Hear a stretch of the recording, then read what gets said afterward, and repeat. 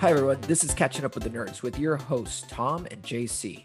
This is a podcast about two dads that are catching up on all the nerdy stuff we missed, sharing how we pass on our nerdy passions to our kids, and deep dive into nerdy pop culture to make it more accessible for you, our listener. I'm one half of your podcast host. This is Juan Carlos Garay, but everybody calls me JC. I am currently in Portland, but am originally from Honduras. Before living in Portland, I was living in London where I met Tom. And before that, in the States. And before that, I was originally from Honduras, as mentioned. And I've got two lovely kids, an 11-year-old named Aiden, a 5-year-old named Arabelle, and I'm married to an amazing woman called Fiorella. We all call her Fio. And I am very much into graphic novels. That's kind of been my bag. And I love video games and movies and series and all things nerdy. And love to talk about it with Tom. Excellent. I am Tom Arnold. I'm the other half of the podcast. Originally from France, as you can hear, the thick accent coming through the microphone. Moved to the UK about 20 years ago, which is where we met. Not that long ago, about 10 years ago, I think, something like that. What else? I've got two lovely kids also. Emily, 11, who's the same age as Aiden. Make the connection there.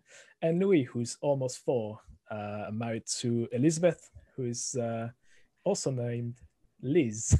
I like the Queen. What else do I have? Who is also lovely, as she'll be listening to this. I'm very much into video games, retro gaming, all new, whatever. I play everything. I love comics, movies, the Marvel Universe, Batman. That's me. And a little bit of anime stuff. This is part 1 of a 5-part PlayStation miniseries. Today's episode, we'll be talking about the PlayStation 1 launch and everything that happened around that time. Enjoy.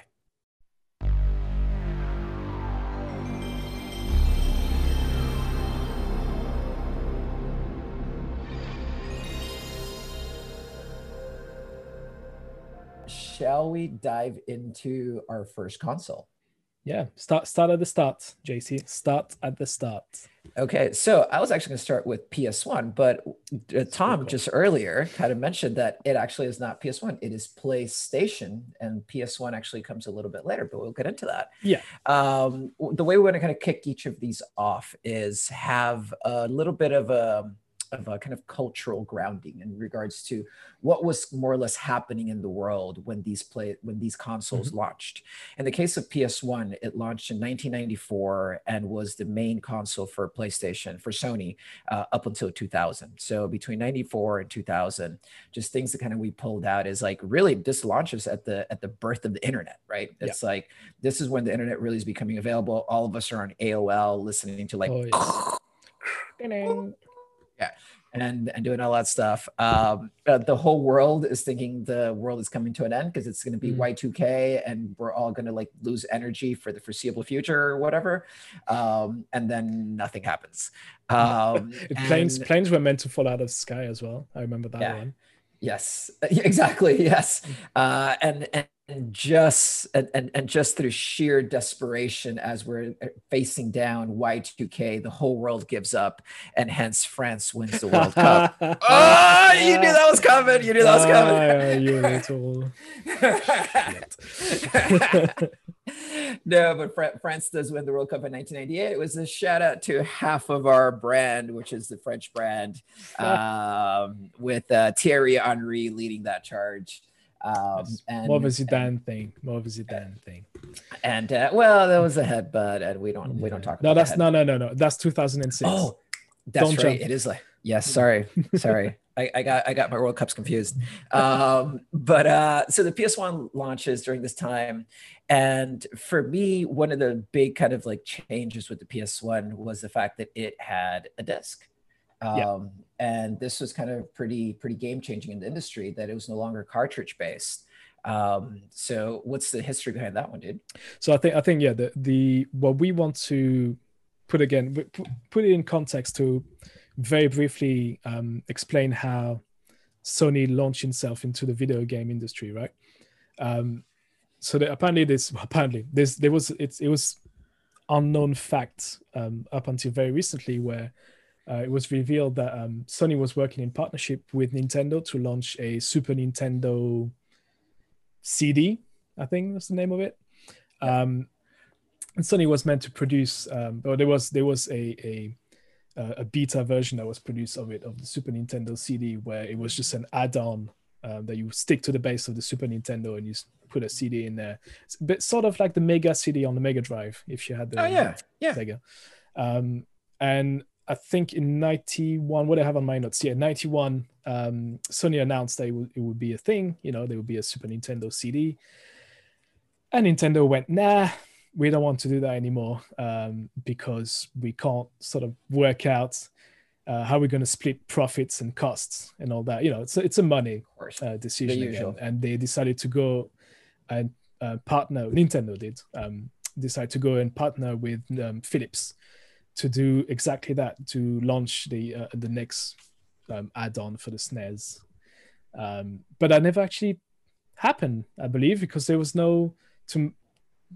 I think I can't recall any extension or add-on to the Super Nintendo that involved CDs or anything like that. So obviously the move from Nintendo massively annoyed Sony, which was a massive what's the word? What's the actual word I use? Consumer electronics. Consumer electronics leader. That's the word. Thank you. And they say, you know what, we're going to create a division of Sony, which is going to be SCE, Sony Computer Entertainment. And we are going to create a console made 100% by us and the way we want it to be. And bang, a couple of years later, they came up with the Sony PlayStation 1, or Sony PlayStation, how do they call it? So you piss off Sony and they create their own brand. Basically, that's what happened. Thanks, Nintendo. So they went all FUBU for us, by us, man. Nice. Exactly. You know what? Enough of this. So and hence, this is why the leap from cartridges to CD-based or disc-based games started. Well, first of all, the thing that finally jumps out to me is it sounds like Sony's had a bit of a history then of like not playing nice with partners, because we're seeing it with Disney right now, right? With Spider-Man. It's like for a while there, Spider-Man was up for ransom. We're just like, all right, Spider-Man will be in only Sony movies, no Marvel movies. And that was a thing for about 2 months that they like stuck to their guns, and then they reconciled, they kissed and made up. So again, being part of the Sony movies, Sony TVs and movies family, that was going on for years before. The contracts thing was if Sony owns Spider-Man, the character Spider-Man, the brand Spider-Man. Yep. And Marvel wanted to buy the entirety, the whole thing, and Sony went, you know what, that makes so much cash for us that we obviously not going to let it go.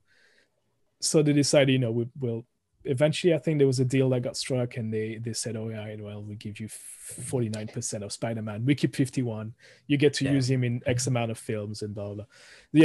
You can tell, there's a history of not really playing with others, or maybe keeping your properties in check and making sure that you do it the way you want to do it. So you're not relying on anyone else, which it's a strength. It's also it can lead you to very different ways, but Okay, cool. Because I think that'll come up as we look at like the how the console wars are evolved between PlayStation and Xbox, and really how PlayStation was always kind of very, very aggressive, but also led to some really cool stuff happening for us consumers, right? But kind of coming back to the PS1, now that the PS1 has a disc, at least for me, one of my big takeaways when I first saw that was, so if it's not working, can I still blow on it like I do with the cartridges? Because the cartridge is always like, you blew on it, stuck it back in, and it worked. If you're doing it again, you blew into the actual console, and it's like, and then for some reason I saw a headline the other day, which once again maybe came full circle. I don't know if you saw this, that like, this was a legit press release. Like Sony, was it Sony or PlayStation? Sorry, Sony or Xbox. One of the two, Sony or Xbox, was asking people not to vape into the console. Xbox. What the heck was that about? It's just some people say basically the again we'll touch on it later on when we talk about the next generation, which is now the current generation, PlayStation 5 and Xbox Series X. They're giant, like the new consoles generation are literally just giant fans. So because they want to keep things quiet and cool. So the Xbox is just this huge tower, and people were just blowing smoke up it. So to see if the fan would just kick it out of the top of the console. That's awesome. I love it. You can't do that. Please don't do it. You're gonna ruin it. So that's hilarious. It's funny. It's like we go from like blowing into the console just to like keep it working to like, let's see what happens when you vape through it. But coming back to kind of PlayStation 1, then, like for us kids, I was definitely like a Sega and Nintendo kid. For sure. And more like, funny enough, I was more of a Sega kid, if I'm honest. Same. Why would someone want to make the move to PS1? Why was it a big deal? So I think PS1 was really the transition from 2D to 3D, but 3D done properly, you know. Granted, now if you go back, you know, I would I would give you a challenge to go back and play the PlayStation 1 now, after where we are now. It's not aged well.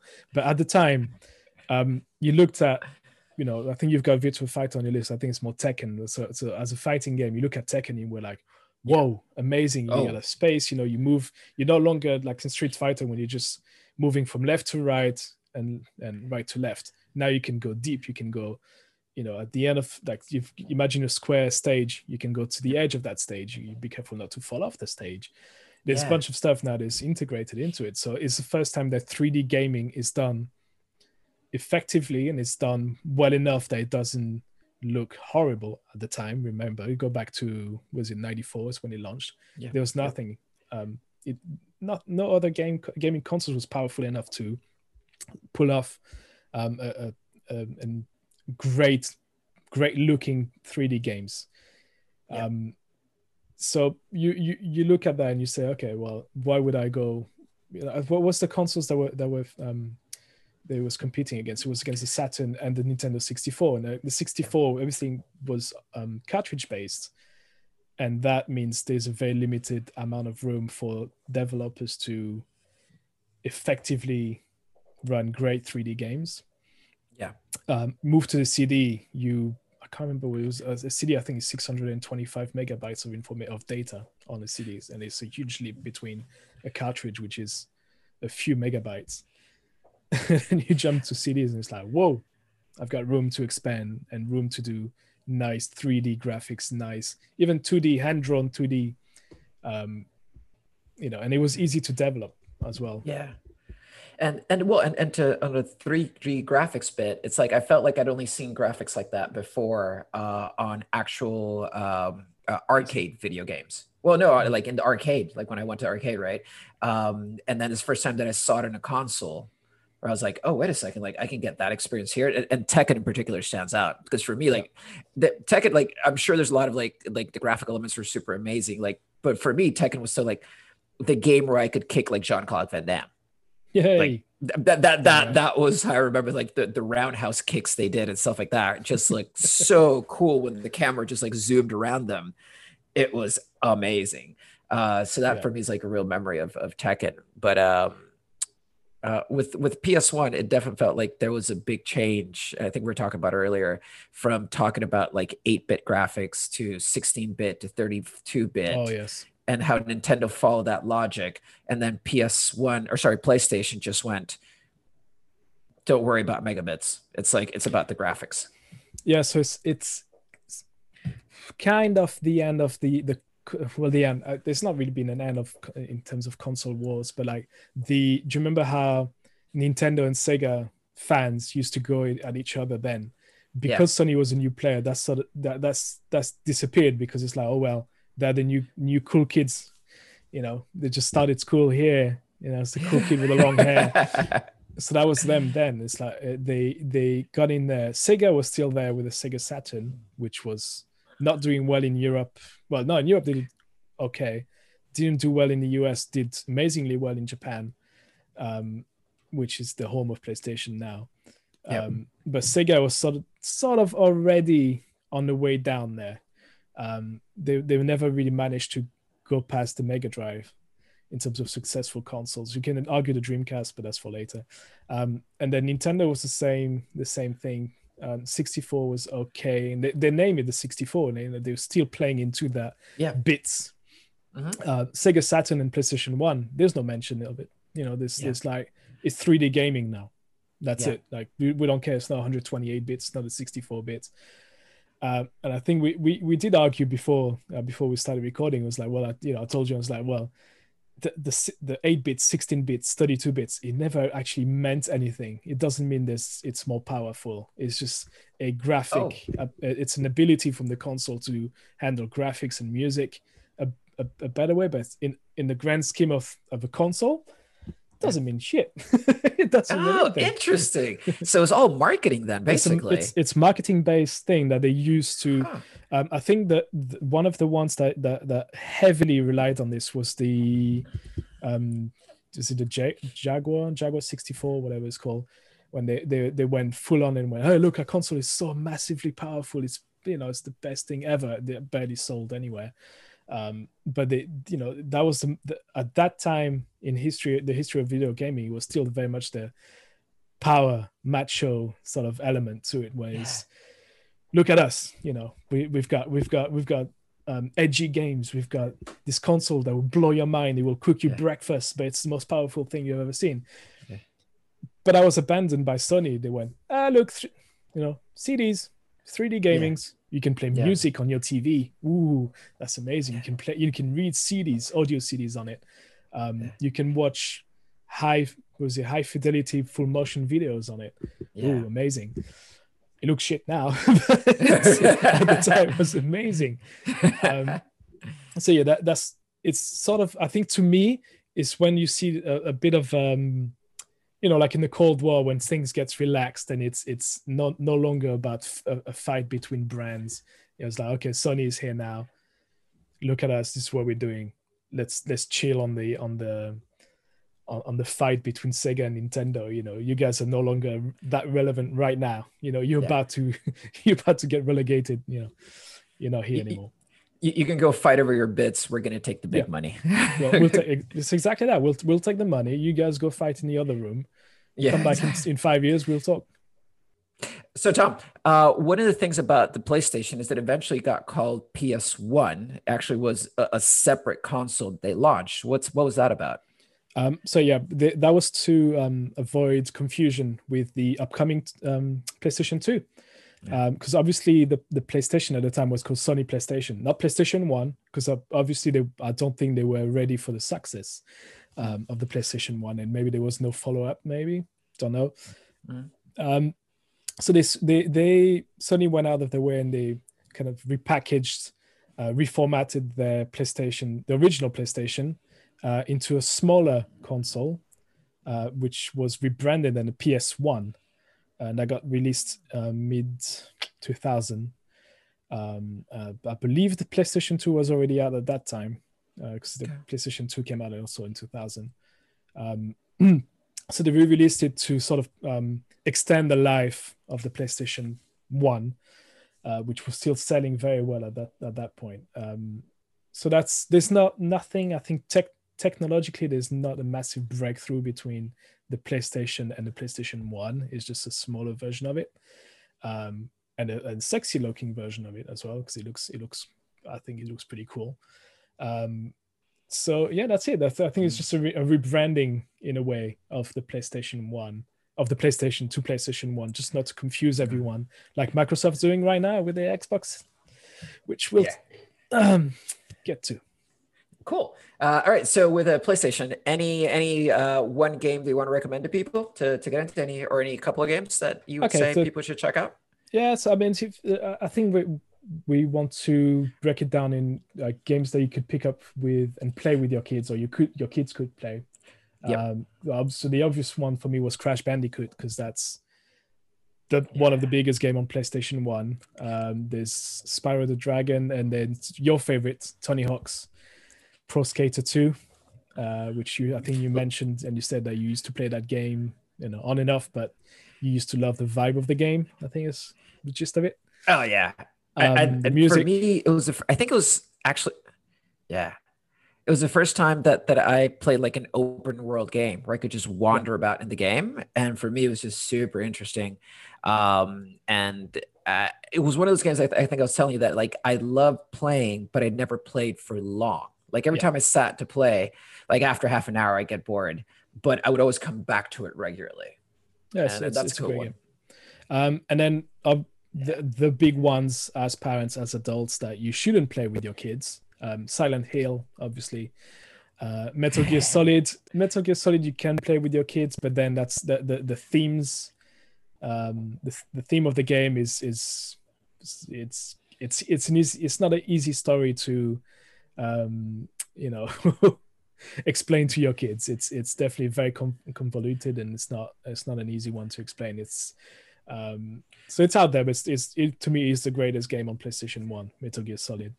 Oh, really? Oh, cool. Yeah, it's easily the best one. And then if you like your racing games, I like my racing games, and I know it was a massive hit when it came out with Gran Turismo. Yeah. With Oh, right. the So Gran amount of Turismo cars, yeah, was an original PlayStation game. All yeah, right. and the I graphics, didn't know. I remember was like nothing we've seen at the time for a racing game on home consoles. It was just mind blowing. You can also add in Wipeouts, because I think that blew people away also with the 3D and the music and the speed, which was like a technological demo of what the console could do at the time. So Wipeout also would highly recommend that. Thanks everyone for listening to this episode of Catching Up with the Nerds. We will see you in the next one. Yeah, and tune in to the next episode in the miniseries. And up until then, stay nerdy and catch up with your nerdiness. Take care, guys. Bye.